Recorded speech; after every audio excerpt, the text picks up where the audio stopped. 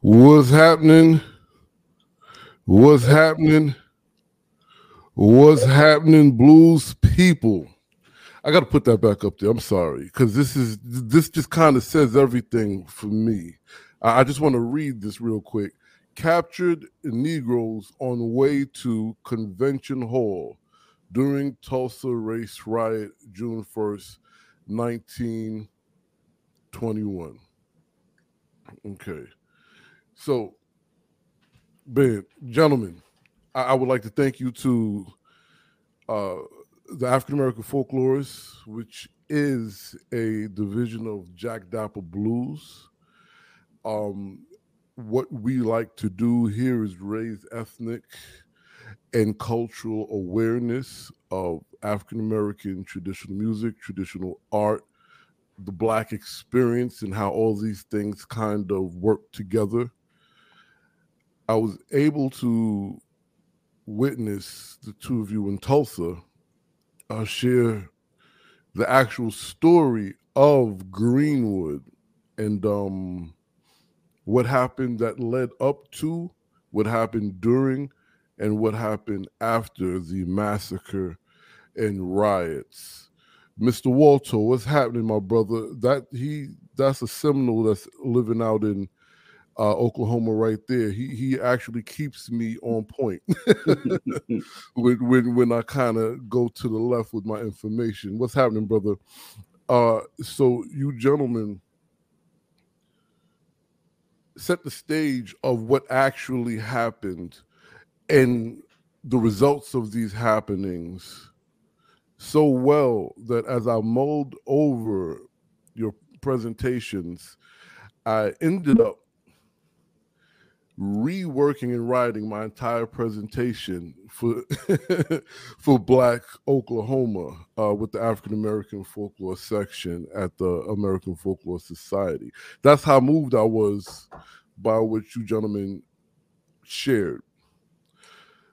So before we go into the story of what really happened in Tulsa, I just want to take a moment and ask the two of you, Carlos and Quresh, to not just introduce yourself, but share a couple of the significant works that you're doing in Tulsa and in Oklahoma and for the culture right now, please. Yeah. So I wrote a book called The Victory of Greenwood. And in the book, I kind of go through it as a series of biographies. It's not an academic book. It's not a history book. I really wanted to just tell the stories of some of the more prominent families that grew up in Greenwood, and really highlight a lot of the successes that have come out of Greenwood. Mm-hmm. Because I think a lot of people don't realize just how many historically significant people have come from this area, mm-hmm. and how historically significant it is a place, regardless of the 1921 massacre. That's sort of the event that everybody talks about, but we don't talk about the history of this place before 1921. We don't talk about the history of it after 1921. We don't talk about Count Basie staying in Greenwood in 1926 and redefining. He describes in the first chapter of his autobiography how he changed his whole sound, just like you changed your whole presentation.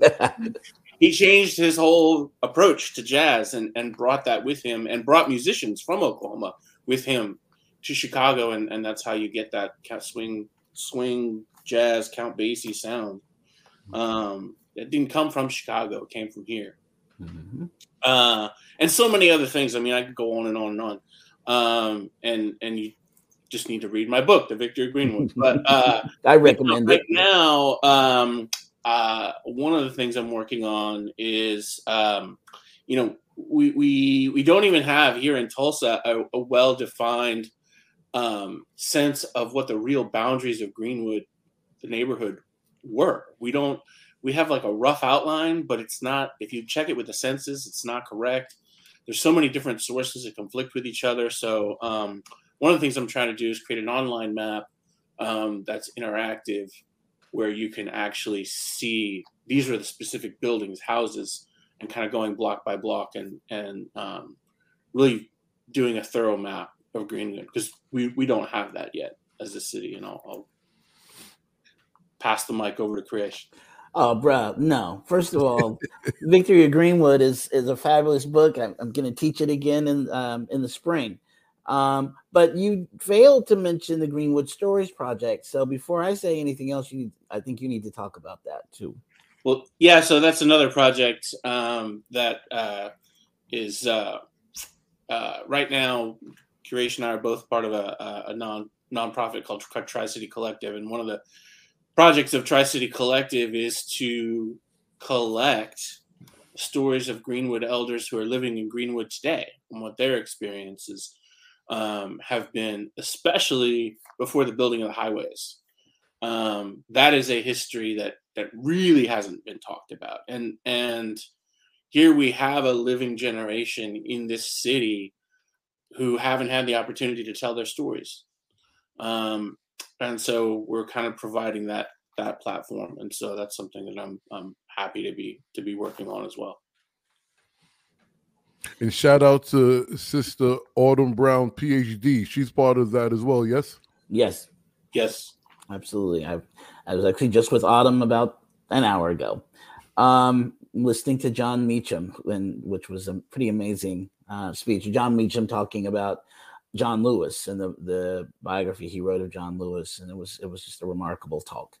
But Lamont, thank you for having us on, and it's always good to roll with my brother Carlos. One of my mentors, Baba Hakeem Madabuti, said, always surround yourself with folks who are smarter than you, and it's what I try to do. And Carlos is the spear, the tip of that spear of that junta. So it's always good to be with Carlos. So what we're doing right now, what I'm doing right now, and I think what Tri-City is really doing right now, several things regarding Greenwood. One, I'm currently teaching a class on the history and evolution of Greenwood. It's a free class for the community, anyone who wants to come through.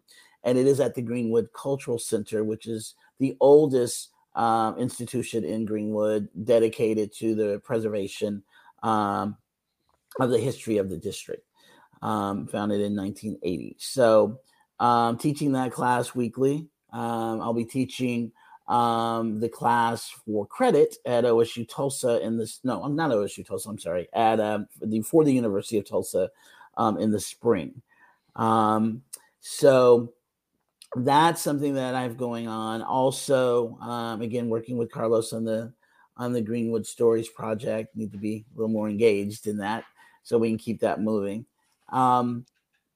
And we, as Tri-City Collective, we produce several, say at least one or two events that a series that are conversation series for the public, particularly and specifically Real Talk, where we discuss issues, bring in a panel of experts on that particular topic, again, free to the community.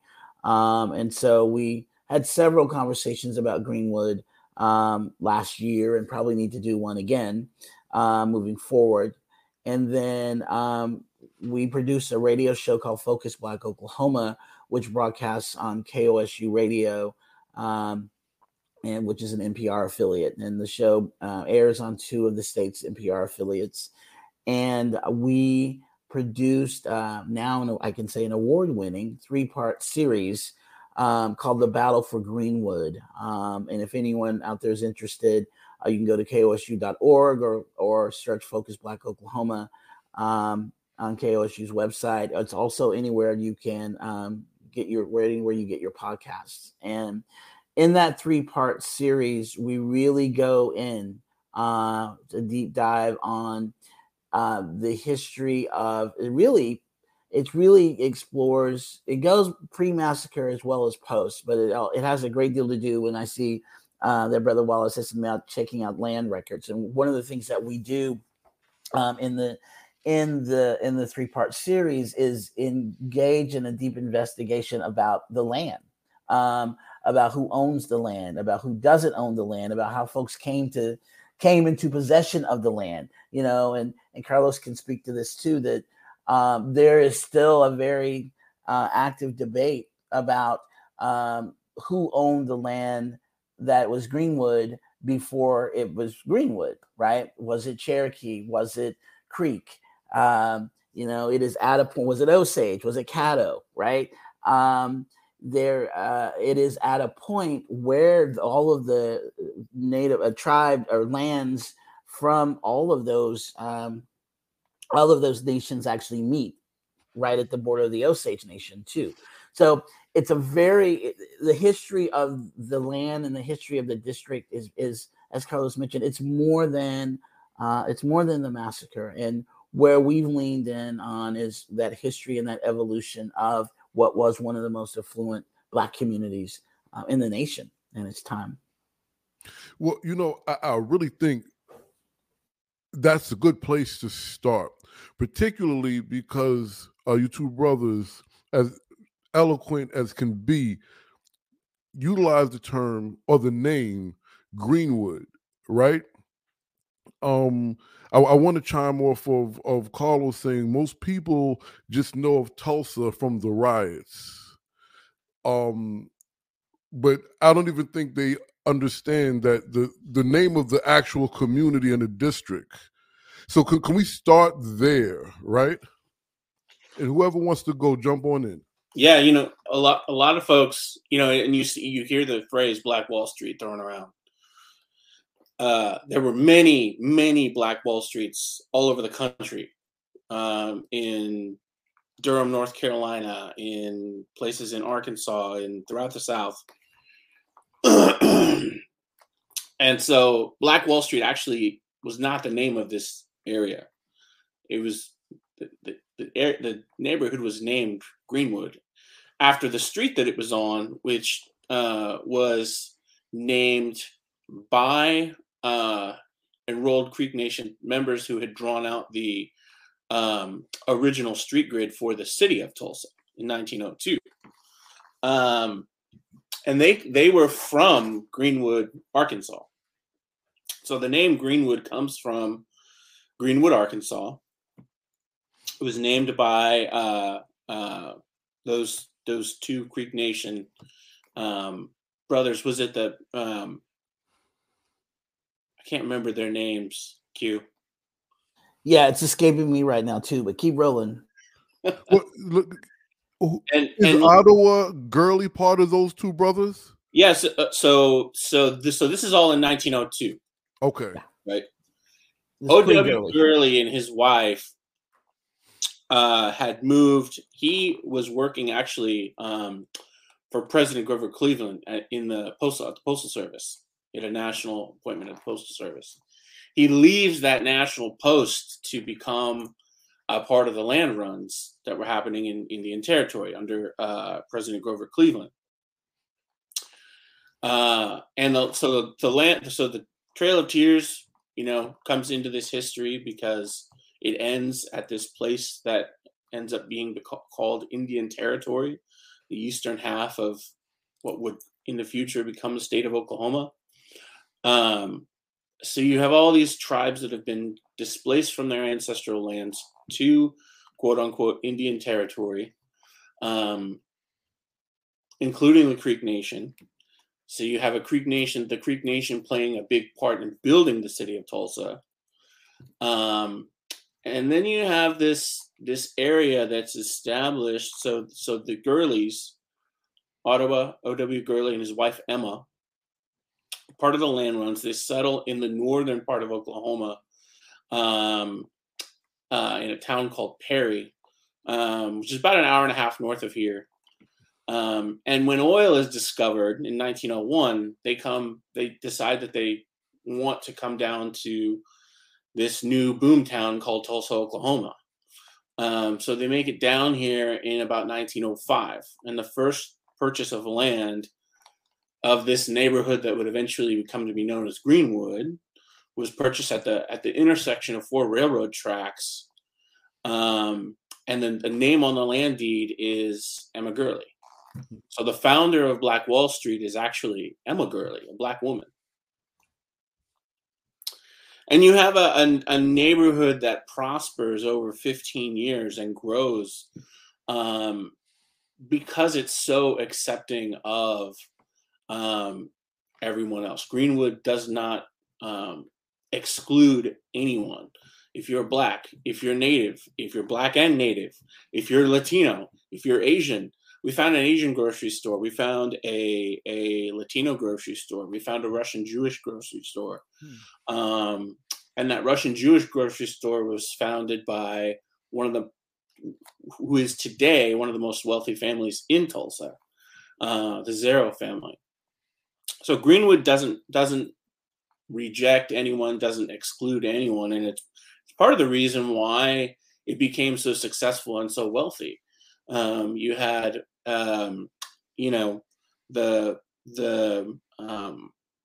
person who ran the projector operator for the Williams Dreamland Theater, the most famous theater in Greenwood, was a white man. There were a lot of white employees, people who worked and lived in Greenwood.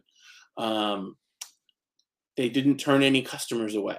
It was said of Lula Williams' soda fountain that there were more marriage proposals in her soda fountain than any other place in Tulsa and any other place in the whole city. Wow. So the origin of Greenwood and its culture is sort of what made it so successful. Well, let me ask a question. I'm going to jump around here. I have specific questions about Greenwood and Tulsa, but raising the point that the diverse group of people that kind of collectively made this a success, I think of Boley, Oklahoma, and I believe his name is McBain.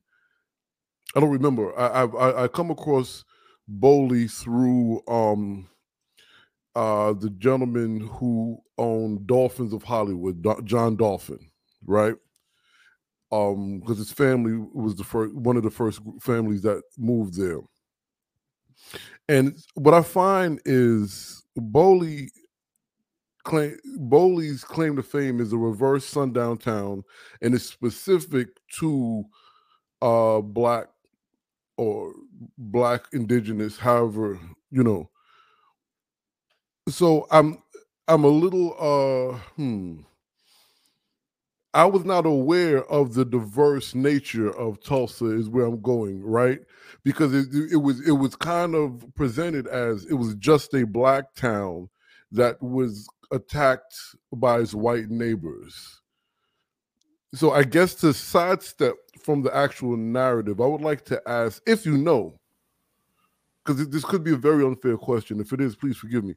How did that narrative get, where it just removes all diverse groups of people that kind of built this community and makes it a Black versus white situation?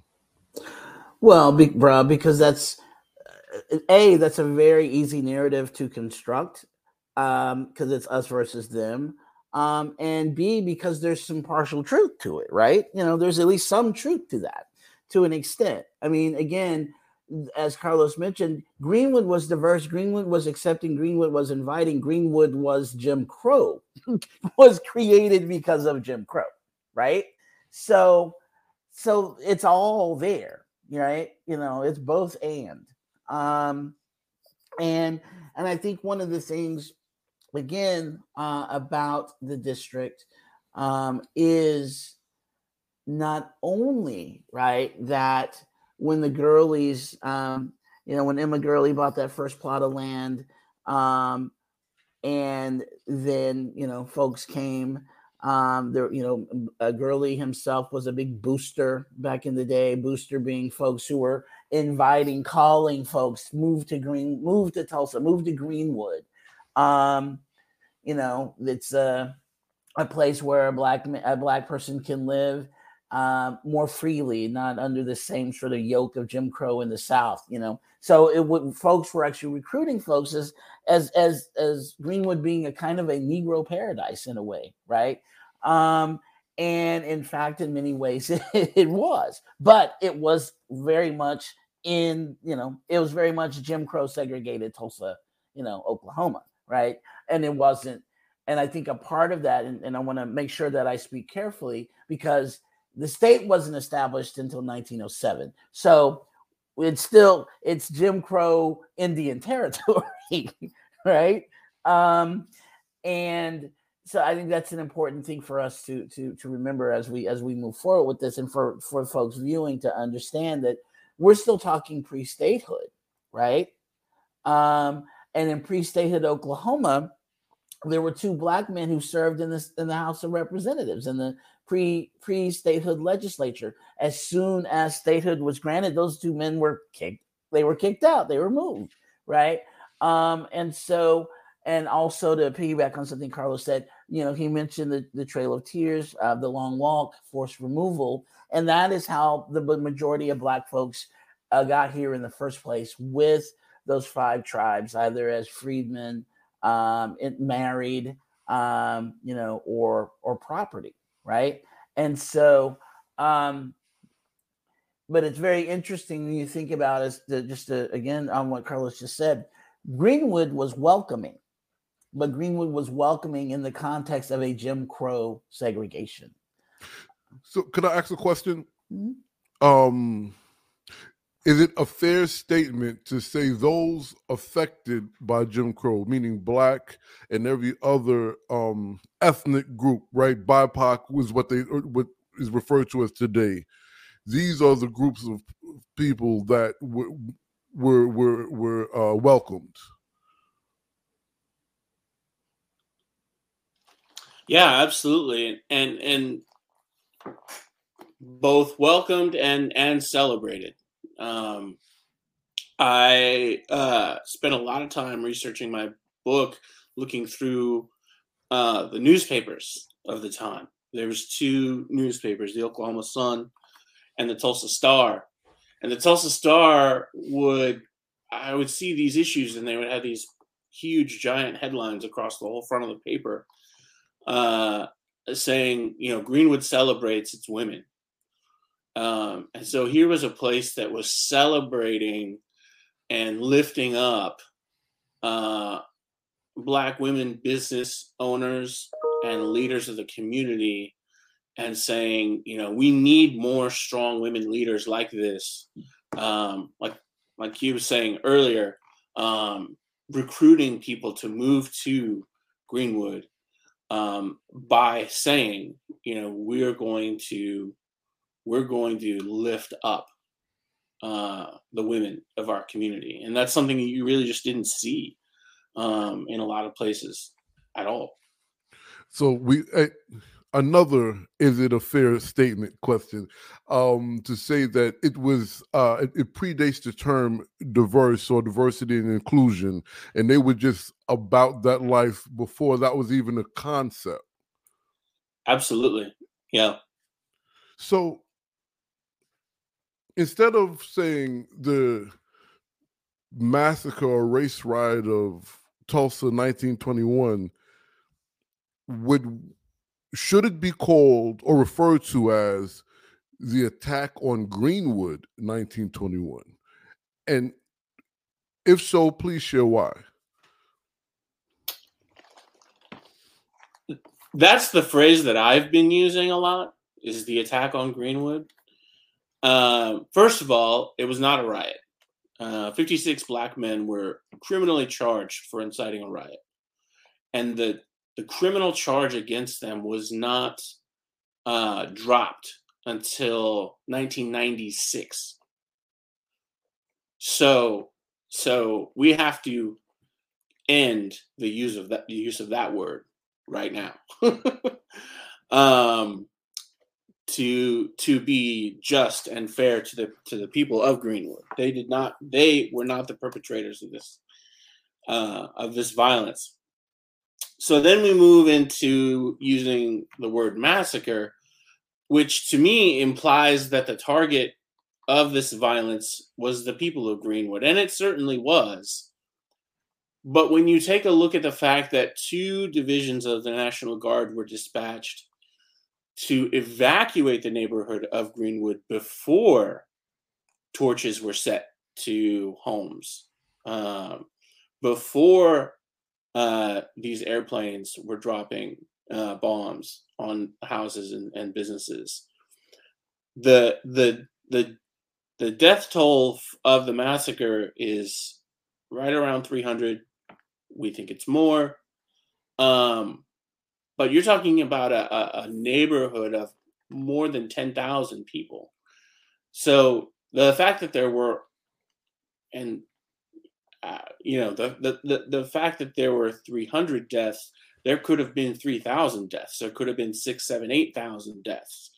But they intentionally and systematically evacuated this neighborhood before they set fire to it. The target of this violence was the land. So we need to go back to that story of who owns the land, who wants to own the land, how valuable is the land. Remember, it was on this crossroads of 4 railroad tracks.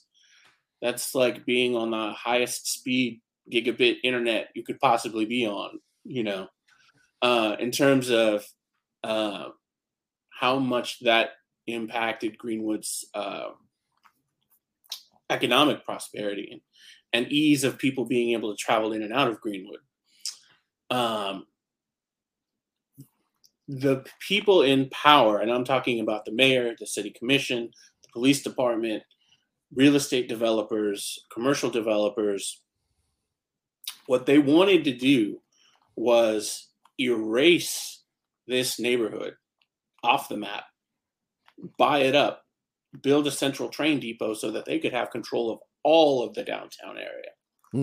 There was a black part of downtown Tulsa and there was a white part of downtown Tulsa, and they just wanted to own it all. Well, it was really just greed that is the cause of this attack on Greenwood. Let me jump in here and ask a question, because I'm looking at the comments, and Mr. Walto is chiming in and joining on our conversation. So what he's saying is it was an attack on Indians and Indian land and Indian territory. Now, the reason why I wanted to insert this, because a couple of things. This is in 1921, I believe, right? So this is after it becomes a state, right? Now, you gentlemen made it clear that there was things happening before that actually happened, and once it happened, we saw kind of different things that lead up to this point. So in those, what could that be? 1907 to 1921. What is that? 12 years maybe? I don't know.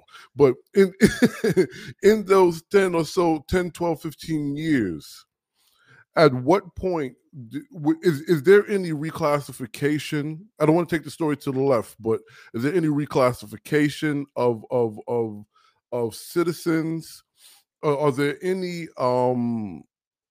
micro attacks prior to this evening or this day? What is there anything that gave wind besides Dick Rawlin at the Drexel building that's considered the what caused all of this? When you say what caused, you mean what precipitated the invasion and the attack? Yes. Yes. I mean, there are. How much time you got, bro? Because there were hundreds. There were literally hundreds. I mean, there were flyers put on Black people's homes in Muskogee and other parts of Greenwood about Negro get out before midnight, I think it is, or Sunday. Yeah, midnight. There was, as Carlos mentioned, already a very clear plan that the white men of industry and commerce wanted the land, right? So that was clear to most white folks or folks in the know knew what this was about, at least those leaders, if you will. But also there were 3 lynchings that occurred,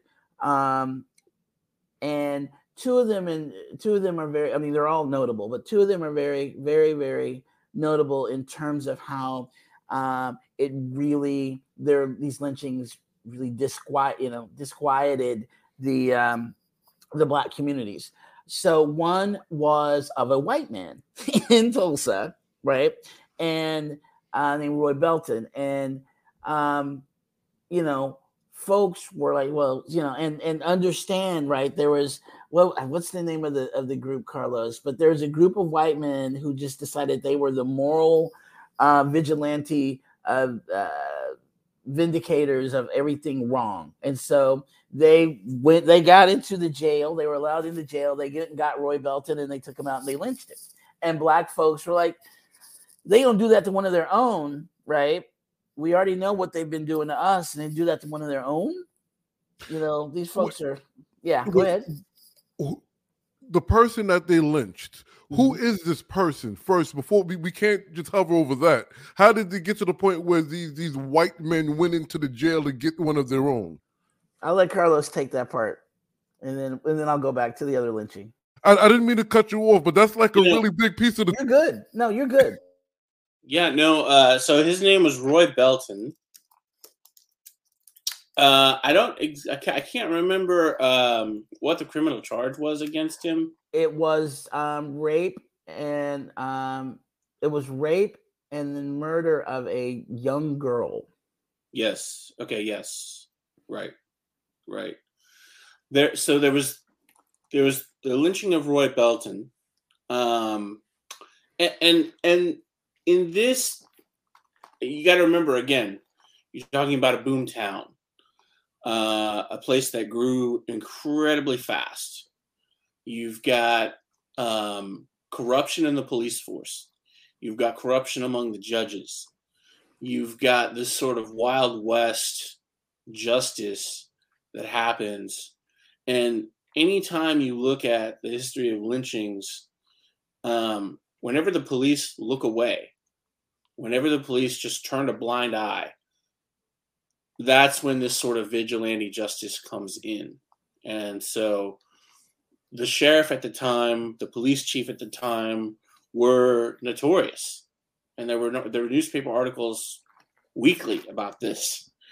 They were notorious for not doing their job. They just simply, there were two escapes from the jailhouse. By literally, I mean, this sounds like a cartoon, but literally they would tie their sheets together and climb out the window. And like I said, I mean, that sounds like something out of Warner Brothers, but it happened here. And so you have these events that keep happening. And so Greenwood just has no confidence and trust that when Dick Rowland is arrested, that he's not going to be treated the same way. Right. And so now to get back to that point where our people are like, well, if they're doing it to them, their own, I just had, for the audience purpose and mine, who this white man was who got lynched. But go ahead. Sorry. No, you're good. No, you don't need to apologize at all. And so the second was of a young man in Oklahoma City named Claude Chandler. And Claude Chandler and his daddy ran a moonshine business. And Oklahoma City police came to bust up the moonshine business. Daddy Chandler shot a cop and killed him. The cop shot Daddy Chandler, killed him.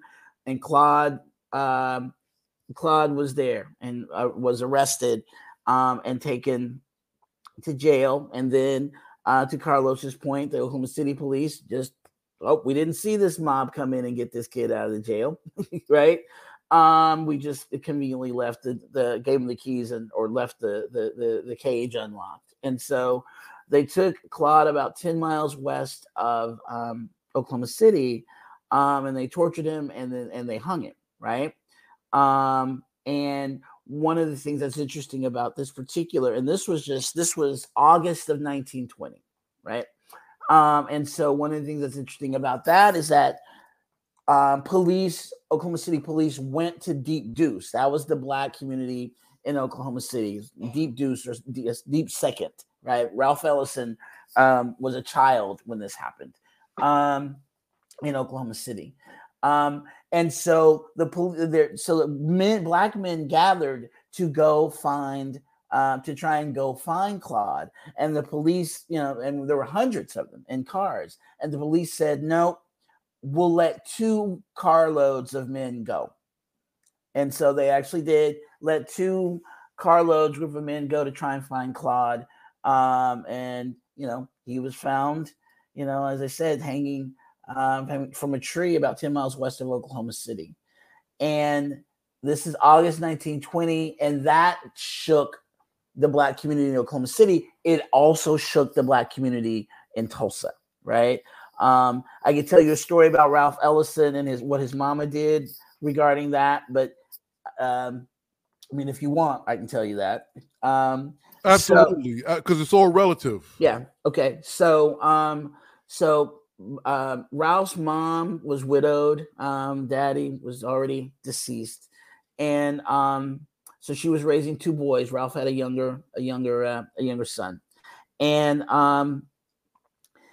a younger brother, I should say. And so after this Chandler lynching and the disruption it caused in the community, Miss Ida, her name is Ida Ellison, she decided that she was going to take the boys and move to Gary, Indiana, where her brother worked in the steel mills. And they stop by Greenwood. They come through Greenwood on their way to Gary. And again, this is summer, fall 1920, and Greenwood is still alive and thriving and very different than Deep Deuce, in large part because black folks own most of their land and their property. And in Deep Deuce, that was not the case. And so they stop by to see family in Greenwood on their way to Gary. And Ida can't find a job in Gary. Ralph Ellison and his brother are literally eating garbage out of trash cans.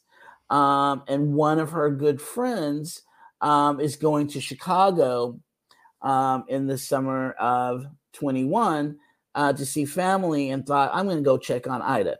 And when she gets to Gary, which is right adjacent to essentially to Chicago, not far at all, she discovers that they look horrible. The kids are dirty and emaciated, and Ida's not working. And brother had lost his job in the mill. And so she's like, okay, let's go home. So they all pack up and they come back on their way back to Oklahoma City, and they stop in Greenwood, and Greenwood is gone. Wow. So that is, Ralph writes about it a bit, mostly in his correspondence. Didn't really manifest overtly in any of his fiction. But in his correspondence, that story is very present. And so that's that story. But that was all connected to the lynching of Claude Chandler. And so, and there were again, and then as I see the brother in the chat, the Okemah, the hanging of Laura Nelson and her children in Okemah. That was awful, right? And that also, and Okemah is much closer to Tulsa, right, than Oklahoma City, and that had a huge effect on where folks were, how folks felt, and just to piggyback on something, I'm going to shut up and let Carlos talk, is that he mentioned the Tulsa Star. And so A.J. Smitherman, who was the editor and publisher of the Tulsa Star, who was also an attorney involved in the Guardian cases too, which is also a fascinating story to talk about at some point, particularly with the Killers of the Flower Moon, about the film about to drop. But Smitherman was very vocal, very loud in his op-ed pieces and his great poetry about pushing against this racism and this killing and this lynchings and this segregation, and which was why he was one of the folks, as Carlos mentioned a moment ago, one of the folks, he was considered the ringleader of the Black community of Greenwood in this defiance and this, alleged riot. But he was always pushing against the system. He was always calling the governor out, calling the city council out, calling the mayor of Tulsa out. And so, and that was, the Tulsa Star was the first Black daily newspaper in the country. So he was on this kind of game every day, right? And so that created, that didn't create very good relations with folks either, who wanted this brother to shut up. You know what I mean? So there are many, many other factors that precipitated, but the Dick Rowland Sarah Page elevator incident was just a convenient ruse. That's all it was. So let me ask you all this, and there's two questions in this one question. One, Tulsa as a whole had a white mayor, is what I'm hearing. Okay, so I think that's something to be noted, because as the story is misrepresented, everything is Black in Tulsa, which is why it's important to specify Greenwood. As far as Dick Rowland and the lynchings that you all just kind of laid out for us, is it another fair assessment to say that, and a gentleman who was like spearheading the voice of the people, were there any calls to preparedness, figuring that it's about to go down, we need to start strapping up and defending our community? Did this happen at all? Yeah, it did. Smitherman would write several articles in the Tulsa Star about we need. He even advocated for the Black community to split their political affiliations, because back then, if you were Black, chances are you were Republican because of the party of Lincoln, right? But we get to a point in history where the Republican Party is really taking the Black vote for granted. And Smitherman believes that the Republicans are not doing anything for Black communities. And so he sets up first the Muskogee Star when he was living in Oklahoma or was living in Muskogee, and then brings that paper down to Tulsa, starts up the Tulsa Star as kind of the MSNBC of the Black community, of saying, we need to be Democrats and we need to split this vote and we need to demand that the political party do right by us. And he was very vocal against, as Q said, against the powers that be, against the mayor, against the city commission and the things that they were trying to do. There was a housing ordinance that was passed that racially segregated housing in the city of Tulsa in 1916. And Smitherman and several other community leaders, including O.W. Gurley and J.B. Stratford, were very vocal and said, we do not want this for our city. But nonetheless, the powers that be did pass that ordinance. And again, that housing ordinance that separates Black from white, that wasn't repealed until 1957. So because it sounds like a lot comes from the relationship of Black in Oklahoma, even to this day, right? Because listening to you share that and break that down, it's almost like the same conversation Black folk are having with the Democratic Party right now. 100%. Yeah. Would you say that so let me ask you this. We spoke about this off camera. I didn't mean to cut you off, but we spoke about this off camera, and I think this is a good time to ask this question based on what you just shared. I was told to understand how the United States operate, you must understand how Oklahoma was established. And listening to what you all are saying, I'm starting to feel that is true. Could you kind of break that statement down in your belief or feeling of that? I mean, you can look at the headlines today. What is a state that is the worst state in terms of banning books and outlawing the teaching of history? Oklahoma. What is the only state that voted for Trump in all 77 counties in both elections? Oklahoma. What is the worst state in the nation that did not protect its people from the COVID pandemic? Oklahoma. The most destructive and violent act of domestic terrorism on U.S. soil is the 1921 race massacre.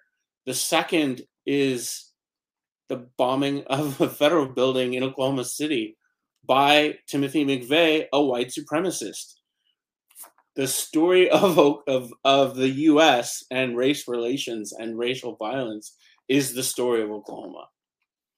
And not to mention, right, again, the Trail of Tears, the Long Walk, right, which precedes the massacre and the horrible legislation, the total ban on abortion before the nation banned abortion, before the Dobbs decision. Oklahoma had already implemented a total ban on abortion, right? We are second, I think, maybe 49th or 50th in terms of education, right? And education funding. Oklahoma is, I think, number one in obesity, clinical obesity. It's like number 1 or 2 in divorce. But also Oklahoma is also, because it's one of the younger states in the union, right, in the nation, it has also been a battleground and a litmus test for most of the civil rights legislation before it became civil rights legislation. I mean, Thurgood Marshall pretty much lived in Oklahoma for about a decade, right?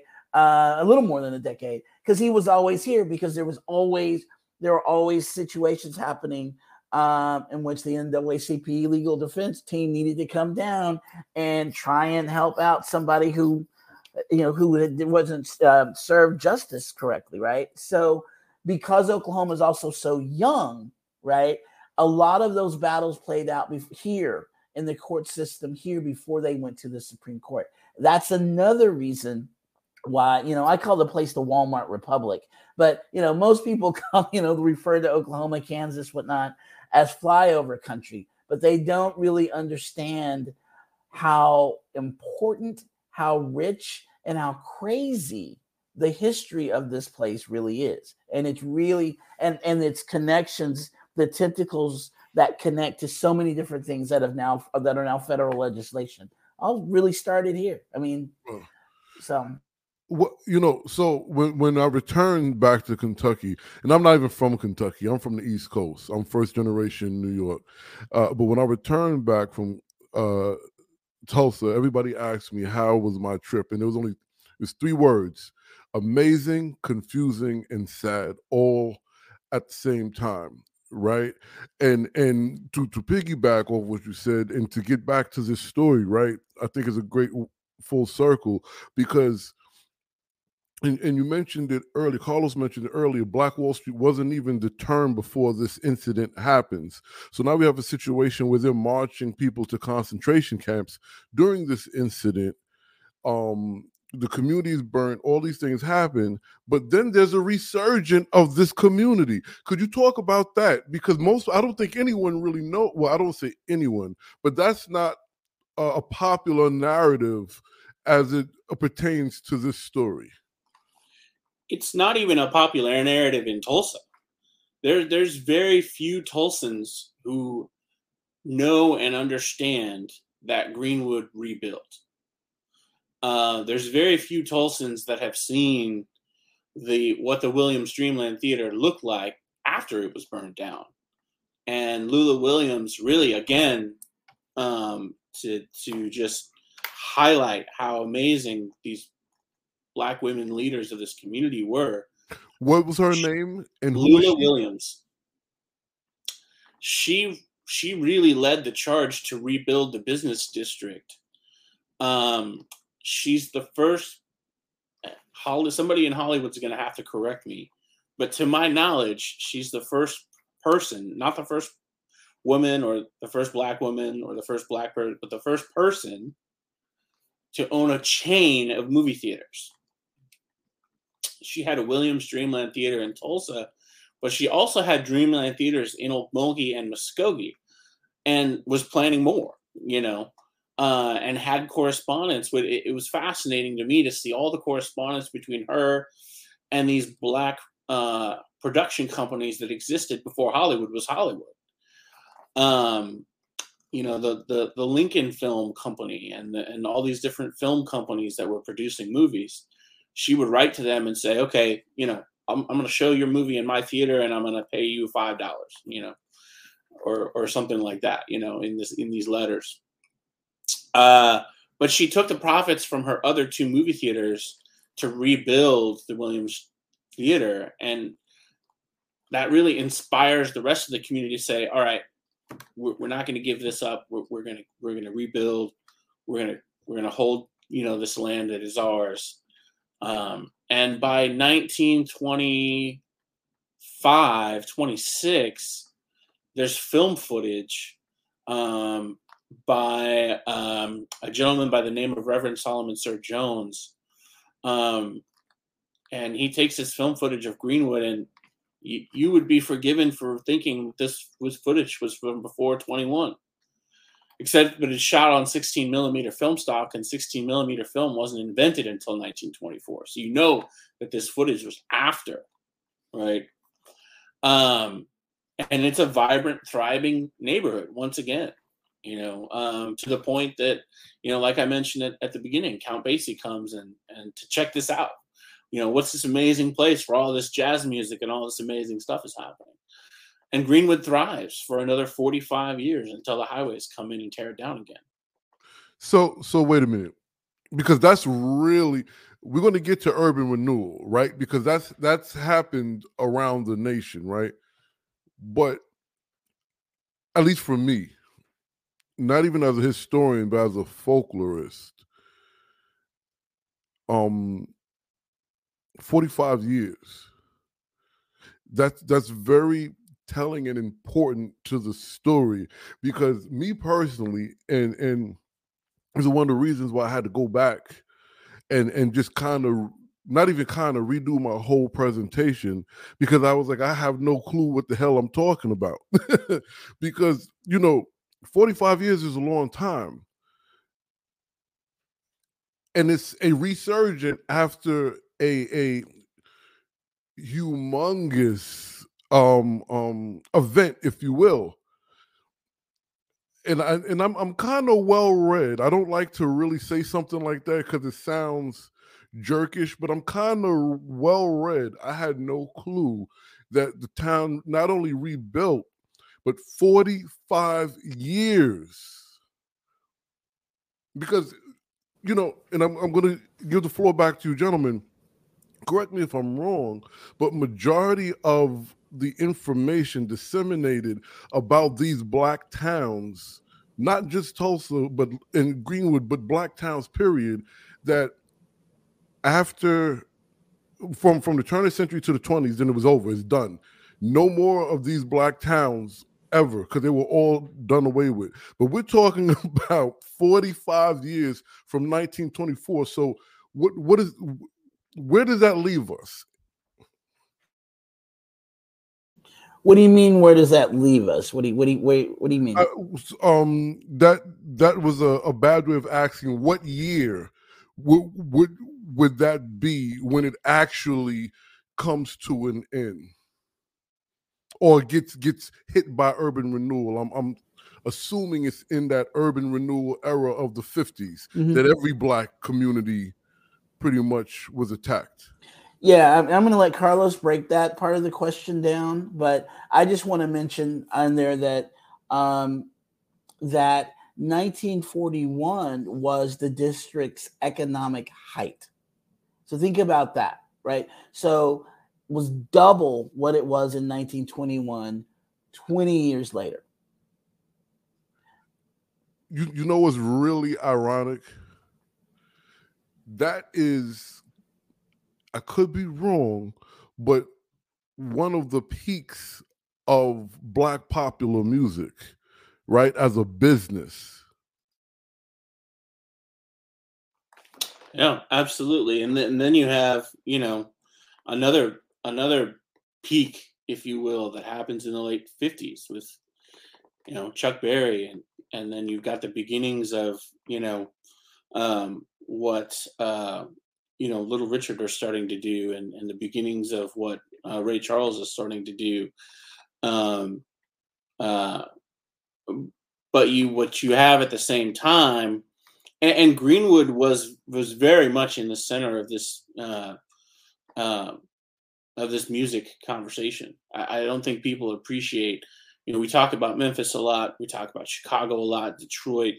I really think Greenwood needs to be in the same sentence as these other places, but it's often not. But it was very much on first of all, Tulsa's along Route 66, so that's number one, and number two, Greenwood is very much on this Chitlin circuit that that arose for, you know, when Motown and Stax Records became so popular, and you had these traveling acts that were going all over the place. This was a stopping point.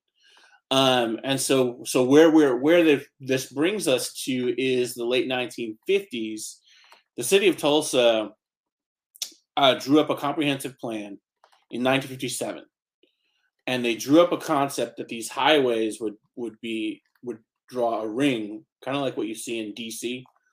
A ring. The highways would be a ring around the downtown part of the city. But they didn't have the money to build this. Tulsa couldn't afford it. So they had to wait until the Model Cities program, where the federal government came in and said, we'll pay 80%, and all the city has to do is come up with 20%. But Tulsa wasn't on that list. So the mayor of Tulsa at the time, in 67, I can't remember his name off the top of my head, but he basically wines and dines the Secretary of Transportation for the U.S. at what is poetically called the Petroleum Club building in downtown Tulsa.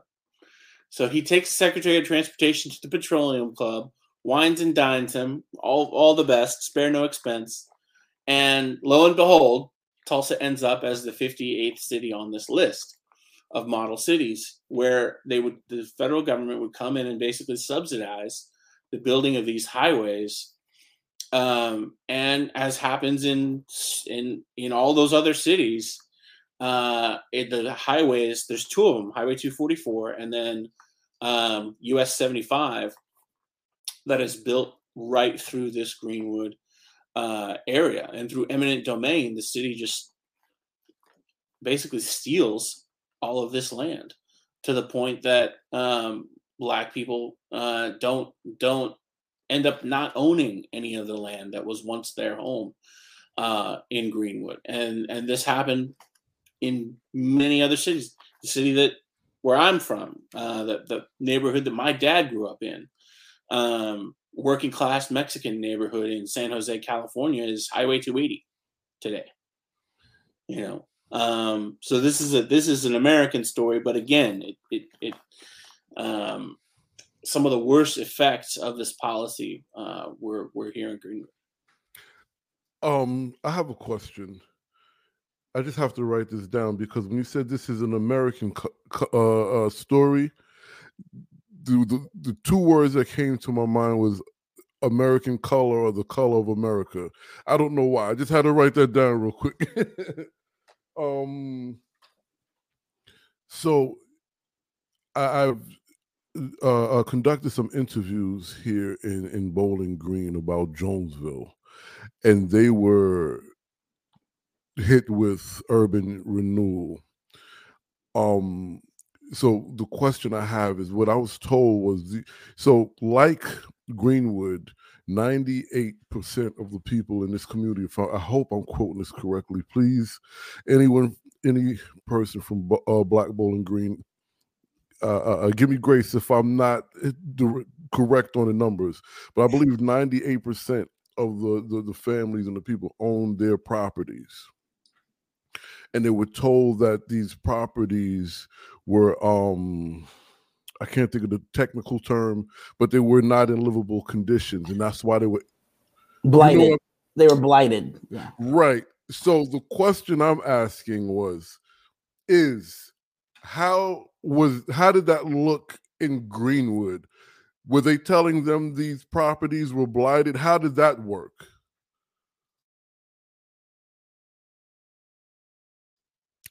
Please expound on this. Go ahead, Q. Oh, well, all right. Yeah, no, it is the same story, and you hear it over and over again.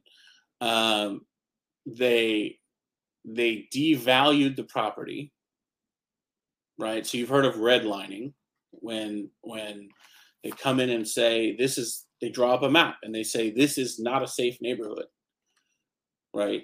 And so when insurance companies and again the sort of the powers that be, when they come in and the banks won't lend money for people to buy houses in this area, when insurance companies won't insure the houses, when real estate companies won't show these houses, they become abandoned, they become blighted. When eminent domain comes and builds a highway through your neighborhood, all of the destruction and construction waste and all that stuff and pollution and everything that results from that, when they're tearing down the land to have room for this machinery that's going to build these highways, they never build any of it back. And so this becomes a blighted area.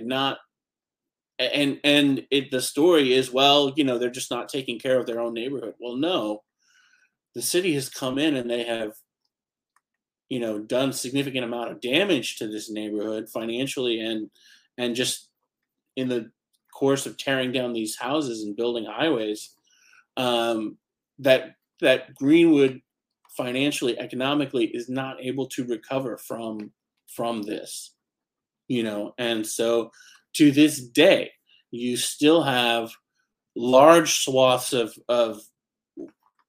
the northern part of Tulsa, which is predominantly Black, where it's just empty lots, just empty fields where there's just nothing there. You have a very disconnected community where before you had an incredibly dense and connected community, So if either one of you, I don't know how fair this question is, because understanding that Greenwood was at the pinnacle when this began, how were they able to convince or even marginalize such a financially secure community? If you can share that with us. Well, Greenwood just simply didn't have the political power. They had no representation in city council. They had, as you pointed out, the mayor of Tulsa has never been Black. They simply had no representation in the seats of power. It wasn't until, I believe, the 1990s that Tulsa even had a Black person sitting on the city council.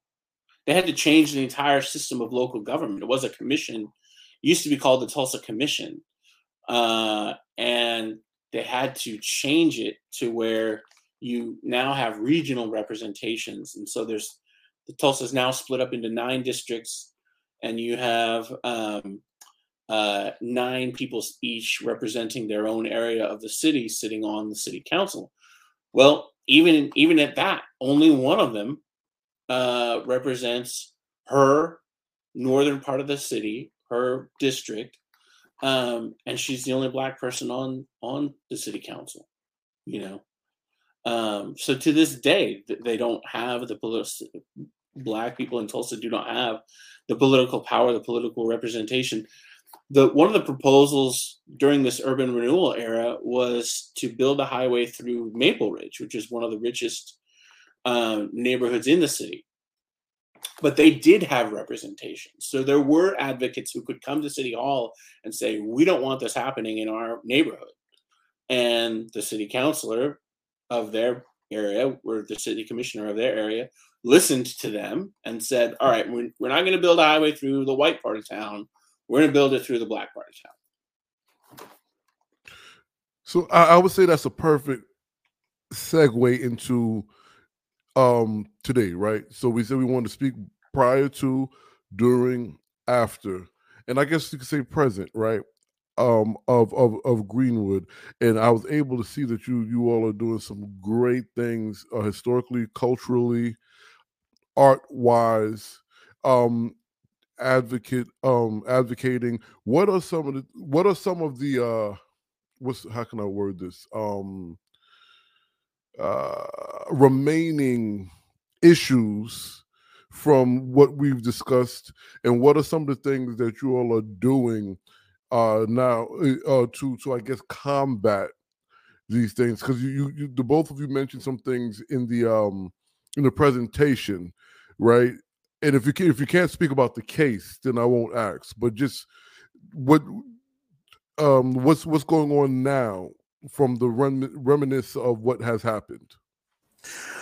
Well, one, the case, and Justice for Greenwood, that we still have 3 survivors with us. But I think, and Carlos would probably agree, I think that the state is trying to wait them out till their deaths to try and dismiss this whole case.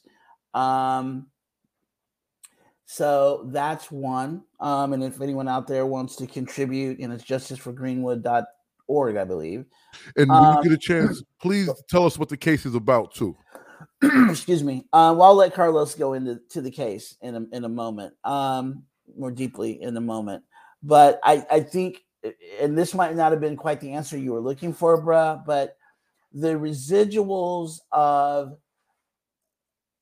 the massacre and the residuals of the Model Cities Project and the highways continue to exist today. So, for example, before the massacre, the district had 7 hospitals, and now there's not one.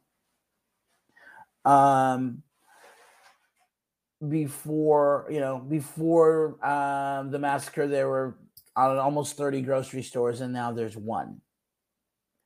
The mortality rate for Black residents in North Tulsa is 11 years. Folks live 11 fewer years than white folks, even 5 miles down the road to the south, right? The percentage of Black and brown women dying in childbirth is above the national average. And the stigma continues. And so, for example, about 2 months ago now, there was an unfortunate, horrible, tragic shooting at one of the Black high schools in North Tulsa. And it was at a football game, and the man who shot 3 people was a 20-year-old man. He was not a student at the school, but it happened at the school, at the football stadium, at a game at night. The way that the local news media have covered this story has made North Tulsa the perpetrator. Not the 20-year-old kid or young man who did the shooting, but North Tulsa pulled the trigger. right? You would not see that kind of coverage in that way about what happened in Sandy Hook or Columbine, and those are, or Parkland, Florida, and those are horrible tragedies, right? But the way that the local news media has vilified the community, like the community pulled the trigger. To that end, schools now they're saying, we're not going to play McLean. We're just not going to play the football team at all. Right. And that is directly connected to the stigma. And that's directly connected, and that stigma is directly connected to the segregation and the racism that is hundreds of years old. So between the lack of services, the lack of resources, the lack of opportunity, economic opportunities and other opportunities, and that stigma that stigma not going anywhere, right? It is the results and the residuals of the massacre and the highway were going to continue to exist. And then to close on the point, just to reiterate a point Carlos made, Black folks don't own anything, and Black folks don't have much of a voice or a seat at most tables either. So I want to stay with you for a second, and correct me if I'm wrong. You're a professor as well as a poet, author, and filmmaker. Well, I'm not a filmmaker, but the other things, yes. Okay. Now, the reason why I asked this, because being a Black male professor in front of a class is needed, but definitely not easy. Based on everything you just shared, are you seeing young Black males and females, for that matter, taking more of an interest nowadays in what we've been discussing, and how can we address that if they're not? I think it depends on where you are, and I think it depends on the community of young people with whom you're working. But by and large, the answer is no. Now, I will say that there's more awareness of Greenwood and of the massacre since the centennial, or maybe since 2020, and in part because of all of the media attention and the projects, the documentary I was a part of, and so on, and others that brought attention to the massacre for the centennial. But you also need to note that nothing about Greenwood or the massacre was taught in K-12 education in this state until roughly 5 years ago. It was not taught. And so I grew up in a smaller town than Tulsa, about an hour and 40 minutes away. And I, just like every kid who grew up in this state, had to take an Oklahoma history class in 8th or 9th grade. And it was not there. Right? It's not taught. And it's not just, and rarely discussed prior to the centennial in any real way. And so I have not, I've been teaching my class on Greenwood for 2.5 years now. But there are kids in that class, students in that class a year ago from North Tulsa who didn't know about the massacre. That's sad, but unfortunately, it's not surprising. Right. And nowadays, everything is in that, I guess you could say, a category is considered critical race theory. So that gives it another extra added. Yeah, that Oklahoma's House Bill 1775, Oklahoma's ban on critical race theory, was passed during the centennial of the Tulsa Race Massacre.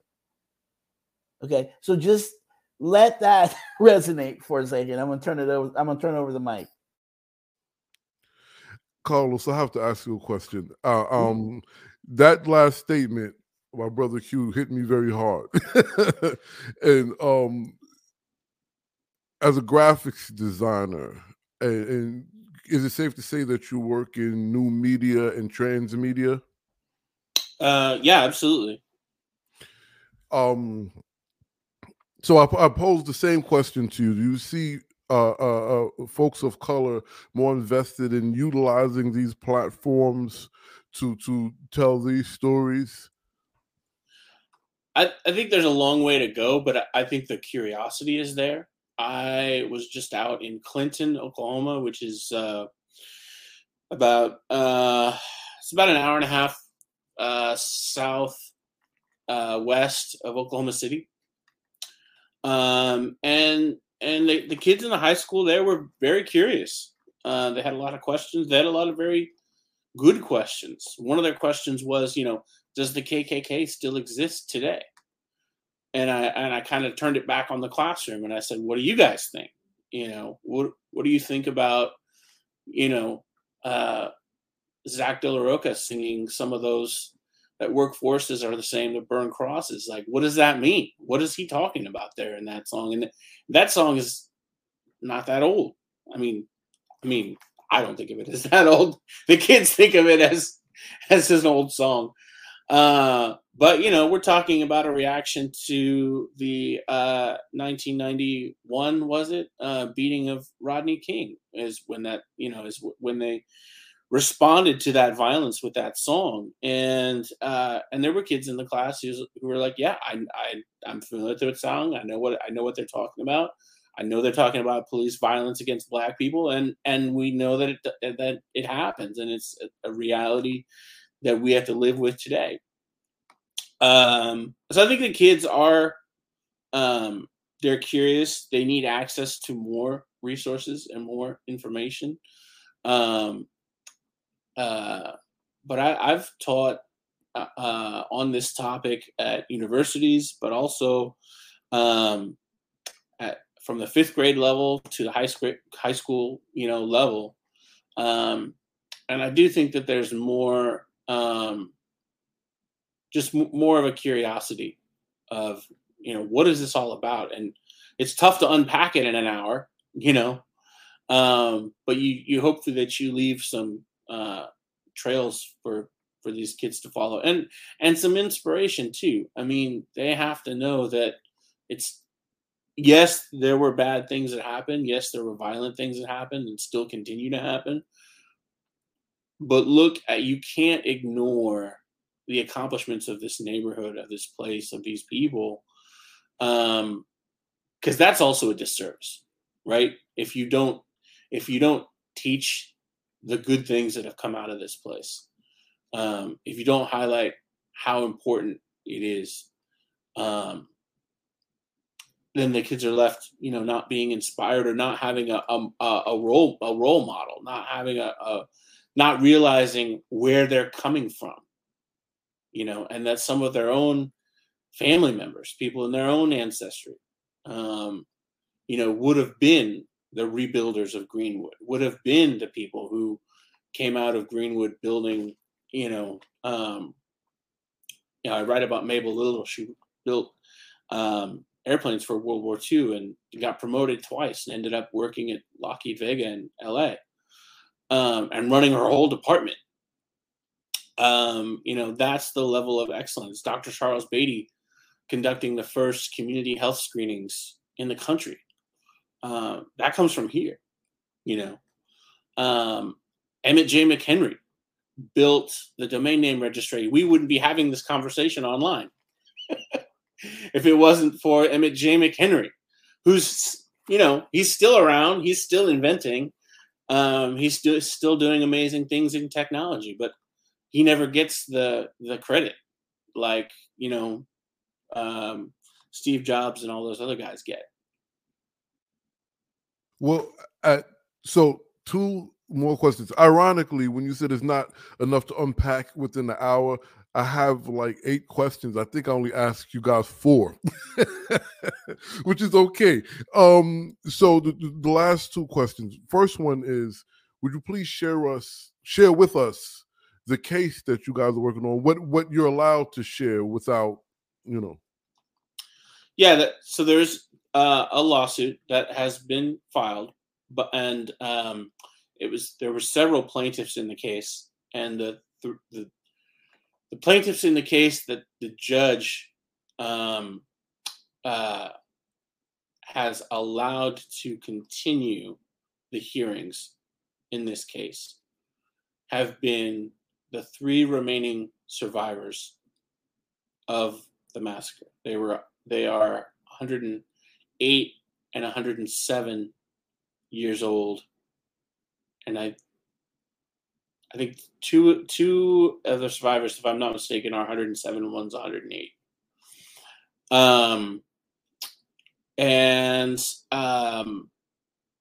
The city is about to file a 3rd motion to dismiss this case.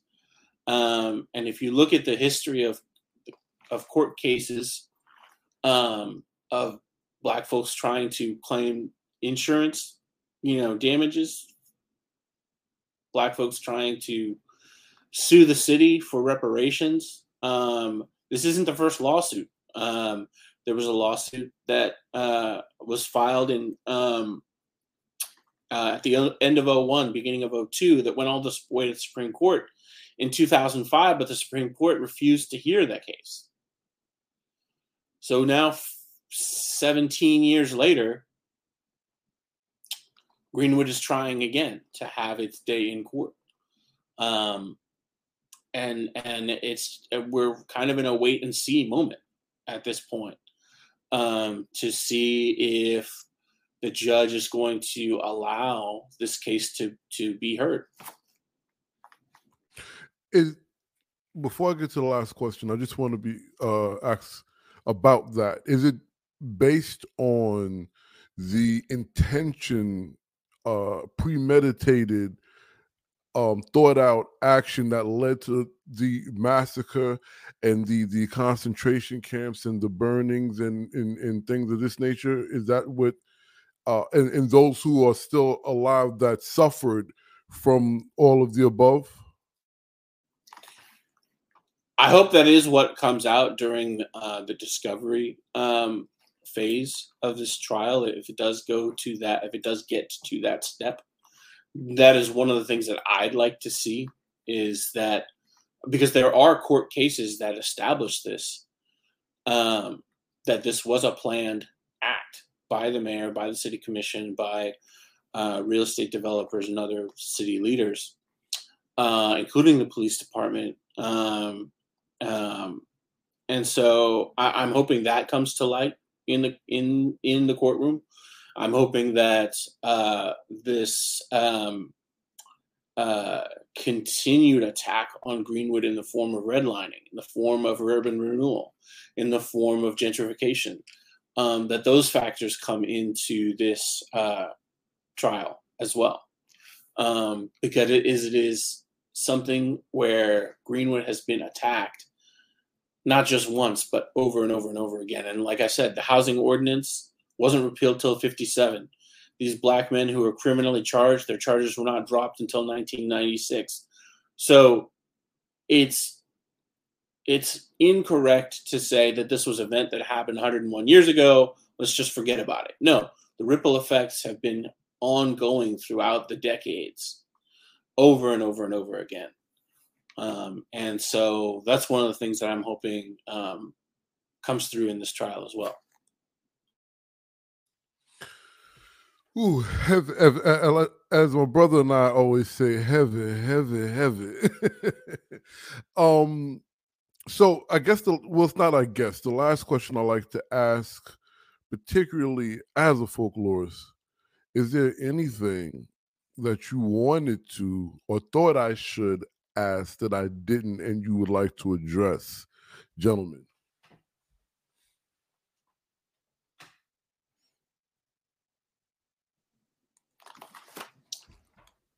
There's a story that I'd love to find out whether it's true, how true it is, how much of urban myth or urban folklore it is versus what are the facts. And that's around. And Q, you might know. I don't know. I don't know if I've ever asked you about California Taylor. California Taylor. Her family was from Booley, Oklahoma.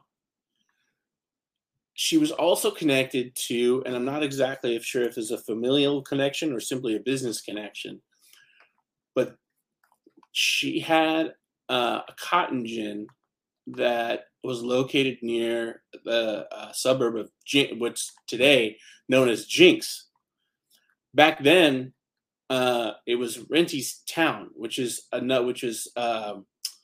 there's also a Rentysville, which is one of the all-black towns in Indian Territory. But there was a Renty's Grove, I think is what this neighborhood was called.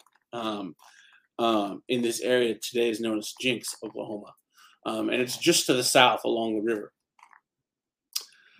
Supposedly, this was the largest cotton gin west of the Mississippi. So this was a very wealthy family. And legend has it, again, I don't know how much of this is true. I don't have any pictures or records or anything. But one of the first segregation laws that was passed in Oklahoma was about who could ride in passenger train cars on the railroad. So this law, Senate Bill 1, the first piece of legislation for the newly formed state of Oklahoma, Senate Bill 1 says if you are a black person, you cannot ride in the same train car as a white person. So what they would do is they would take the passenger cars for black people, and they would move those cars behind the cars where the animals were. So you can imagine in August in Oklahoma, pre-air conditioning, riding in a passenger train car behind the animals. It's not a pleasant ride. It's not a pleasant train ride at all. Well, California Taylor was sick of this, and she built her own train car. Decked out, just completely the most luxury train car you could imagine. Velvet seats and gold, railings and all the stuff. And she paid the rail companies to put her train car in front of all the other train cars.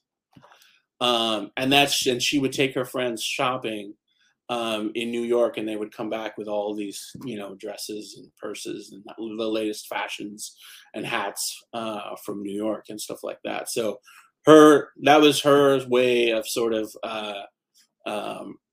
giving the middle finger to segregation in Oklahoma. And I couldn't put that story in my book because I couldn't substantiate it with any kind of historical records or anything like that. But that is the legend of California Taylor. Yeah, that I am familiar with that story. I'm familiar with that legend. I too have not been able to find anything to confirm its truth. So I just choose to believe it. And Lamont, I think you should be telling that California story personally, but in your folklore presentations. But I choose to believe that it is true. I will. I might even raise it a couple and say she was a blues musician. Hey, poetic license, my friend. Gentlemen, I really appreciate your time. Let the good folk know where to find your works and how to follow you all, please. It's QurayshAliLansana.com is my website. TriCityCollective.com for all of our collective doings, and there are many, including Focus Black Oklahoma, which is FocusBlackOklahoma.com. And then we're on Instagram, Twitter, Facebook, all the things. And I think that's about it. Yeah. Also, again, I will repeat Tri-City Collective. You can find us at our website and all the social media, and the Victory of Greenwood.com is where you can find my book. Again, gentlemen, thank you very much. I hope you, the listeners and viewers, were able to learn some things or at least spark enough interest where you can go and dig deeper and find out the real story in the proper context. We do, again, I don't want to say we're not upset with those who told the story wrong, but that's an episode for another time. What I will say is, at least it was documented in some way so then we could come along and put it in a proper context for our folks, right? So go find out this information and pass it down, pass it up, and pass it sideways. Gentlemen, we will be doing this again when you have a chance. Good folk, I'll check y'all later.